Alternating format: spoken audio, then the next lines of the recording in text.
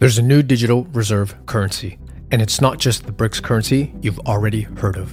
In fact, it's a new currency that's meant not just to counter the BRICS, but potentially replace the dollar itself. And it's gained the support of some very powerful people.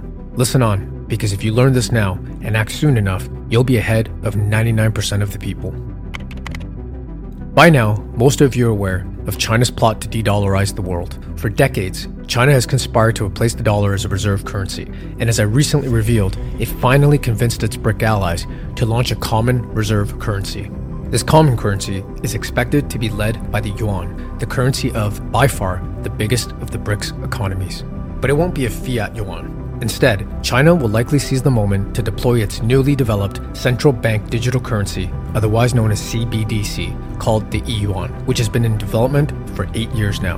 Not only has this e-yuan been successfully rolled out domestically, but since last November, it has settled over $20 million in cross-border transactions using China's SWIFT-like clearing system. Such a monetary system is extremely beneficial for China's allies. First, it would drastically reduce costs and expedite international transactions. More importantly, it would free its members of America's increasingly politicized dollar-led system. Second, unlike the dollar, this new currency would be backed by real assets such as gold, as suggested at the last summit. In other words, Beijing's new currency effectively offers the best of both worlds: the speed and convenience of digital currencies with the intrinsic value of hard assets. If China pulls this off, it will crush the dollar, meaning everything will become more expensive for Americans. But if you think the US doesn't have a plan to keep its monetary supremacy intact, think again. A few weeks ago, at the International Monetary Fund's spring meeting, where the US has the most power through voting rights, a new monetary unit for cross-border transactions was unveiled. It's called the Unicoin network, and it's being overseen by the Digital Currency Monetary Authority, otherwise known as DCMA, which behaves like a crypto arm of the IMF. But don't confuse this with Steve Wozniak's Unicoin. This is completely different. And this isn't just a proposal or a concept. In fact, the currency is live now, and from mock-ups in its official white paper, they're ready to begin the pilot. Yet, 99.9% of the people haven't even heard of it, and apart from Yahoo Finance, none of the major outlets reported on this. So, why the fuss and urgency to deploy this digital currency? The IMF frames it as a solution to bringing crypto technology to international trade. As Tobias Adrian, financial counselor at the IMF, stated, cross-border payments can be slow, expensive, and risky. In today's world of payments, counterparties in different jurisdictions rely on costly, trusted relationships to offset the lack of common settlement asset together with common rules and governance. But imagine if a multilateral platform existed that could improve cross-border payment. But having gone through Unicoin's documentation, which has recently been removed, it would appear that Unicoin ultimately has little to do with facilitating international payments. In reality, its purpose appears to give those with voting power maximum political control in the post-fiat world. Here's how. Before we get into the technicalities, there's one important distinction to note about Unicoin. Unlike any fiat or cryptocurrency, Unicoin is not technically a currency, nor is it designed to become one. In fact, the DCMA strictly prohibits any state from making it legal tender. Instead, Unicoin is what they call a Universal Monetary Unit, UMU. It's a unit of exchange intended to settle transactions in different currencies, then stored or exchanged back. Here's an excerpt from the white paper. Although UMU is technically engineered and governed like an international CBDC, it is considered a money commodity in international law. UMU is engineered as a payment currency to tender the equivalent value in UMU of any purchased agreement settlement currency. To ensure the monetary sovereignty of central banks, UMU can only be purchased and liquidated in the local legal currency. However, once purchased, UMU can be tendered domestically and internationally to pay the equivalent value in UMU of a settlement currency invoice amount. Think of it as the dollar in the fiat banking system. Although there are 180 currencies in the world, 96% of trade is settled in the dollar and then converted back to local currencies. The dollar is a vehicle of trade in the fiat world. Meanwhile, central banks hold 60% of the reserves in the dollar.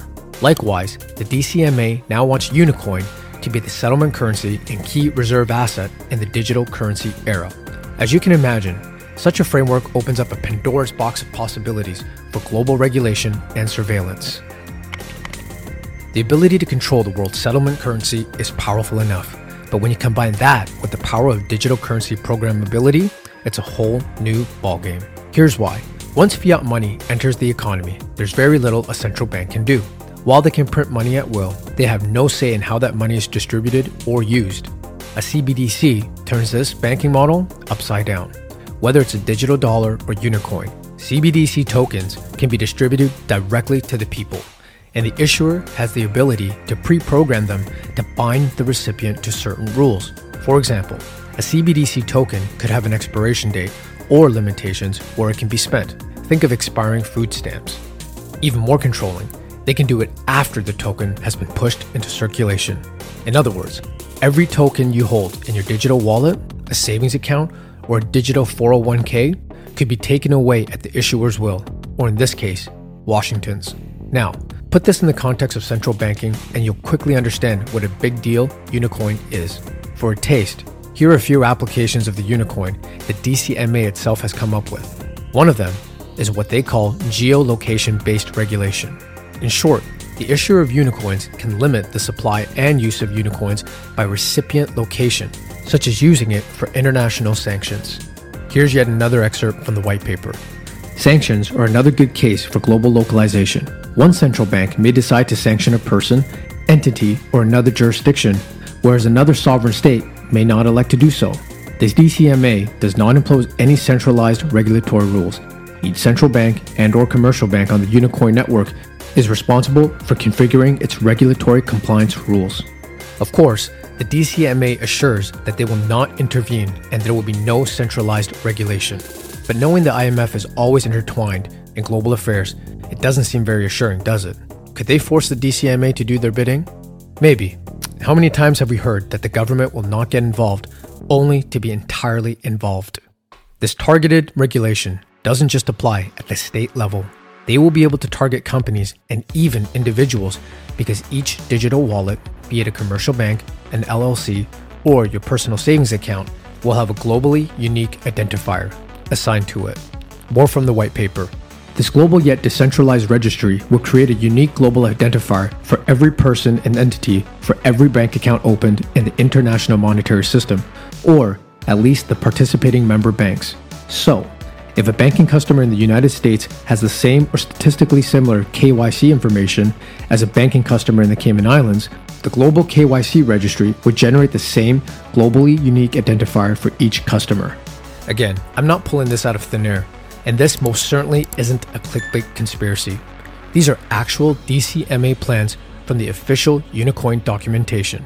But if you think that's frightening, it gets even scarier.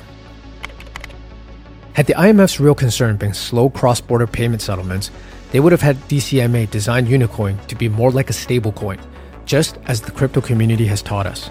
For example, if you want to speculate, you trade coins. But if you just want to transact, you use stablecoins like Tether that are pegged to the dollar because they avoid currency risk and hedging costs. But clearly, the IMF's motives go beyond trade settlement. More importantly, the IMF and the West can't lose control of the global monetary system, which is precisely why the IMF could, through the DCMA, manipulate Unicoin's value just as the Fed controls the dollar. I'm not kidding. The DCMA has literally granted itself a mandate to conduct open market operations on the Unicoin network. Again, more from the white paper. The use of open market operations will assist in minimizing price volatility over time and should prevent Unicoin from being traded in the same pattern as a broad cryptocurrency market. Unicoin open market operations will utilize a collaborating network of open market traders to buy and sell Unicoin to stabilize any aggressive volatility that may arise in the open market. Unicoin open market operations will also be a strategic tool for achieving short-term and longer-term monetary policy targets and goals. And as if that weren't concerning enough, the DCMA plans to use AI to guide their policy decisions, even though there's ample evidence that the technology is politically biased. More from their white paper. The Unicoin open market operations will deploy artificial intelligence and machine learning trading bots to assist in achieving Unicoin monetary policy goals. Imagine what they can do, given that they're seeking to tokenize everything right down to people's deposits. Here's more from the white paper. The Unicoin network has implemented a globally decentralized tokenized deposit mechanism where any bank can mint Unicoin based on deposit or purchase transactions. The funds remain on the bank's balance sheet and are not required to be outflowed to another bank or foreign economy like USDT or USDC. For example, they could force a certain demographic to empty their savings and splurge to stimulate the economy. Or they could impose quotas on some of their spendings for whatever reason. And here's the key. They could do that across borders. Imagine that, a one currency system ironically called Unicoin, otherwise known as OneCoin. And yes, it sounds a lot like the one world government conspiracies that everybody's been talking about. Only this is extremely real. I don't know how Unicoin fits into the digital dollar project, or if it's the same thing in a different wrapper. Or perhaps it's yet another testing ground to prepare for a launch of a global digital currency. But one way or another, your fiat money will soon be tokenized. And once you are on their network, they'll have full control over your finances. That's why I'm betting big on hard assets going forward. Having autonomy over the privacy and ownership of your assets will soon be an immense privilege, and people will pay a proportionate price for it. Mark my words. Seek the truth and be prepared.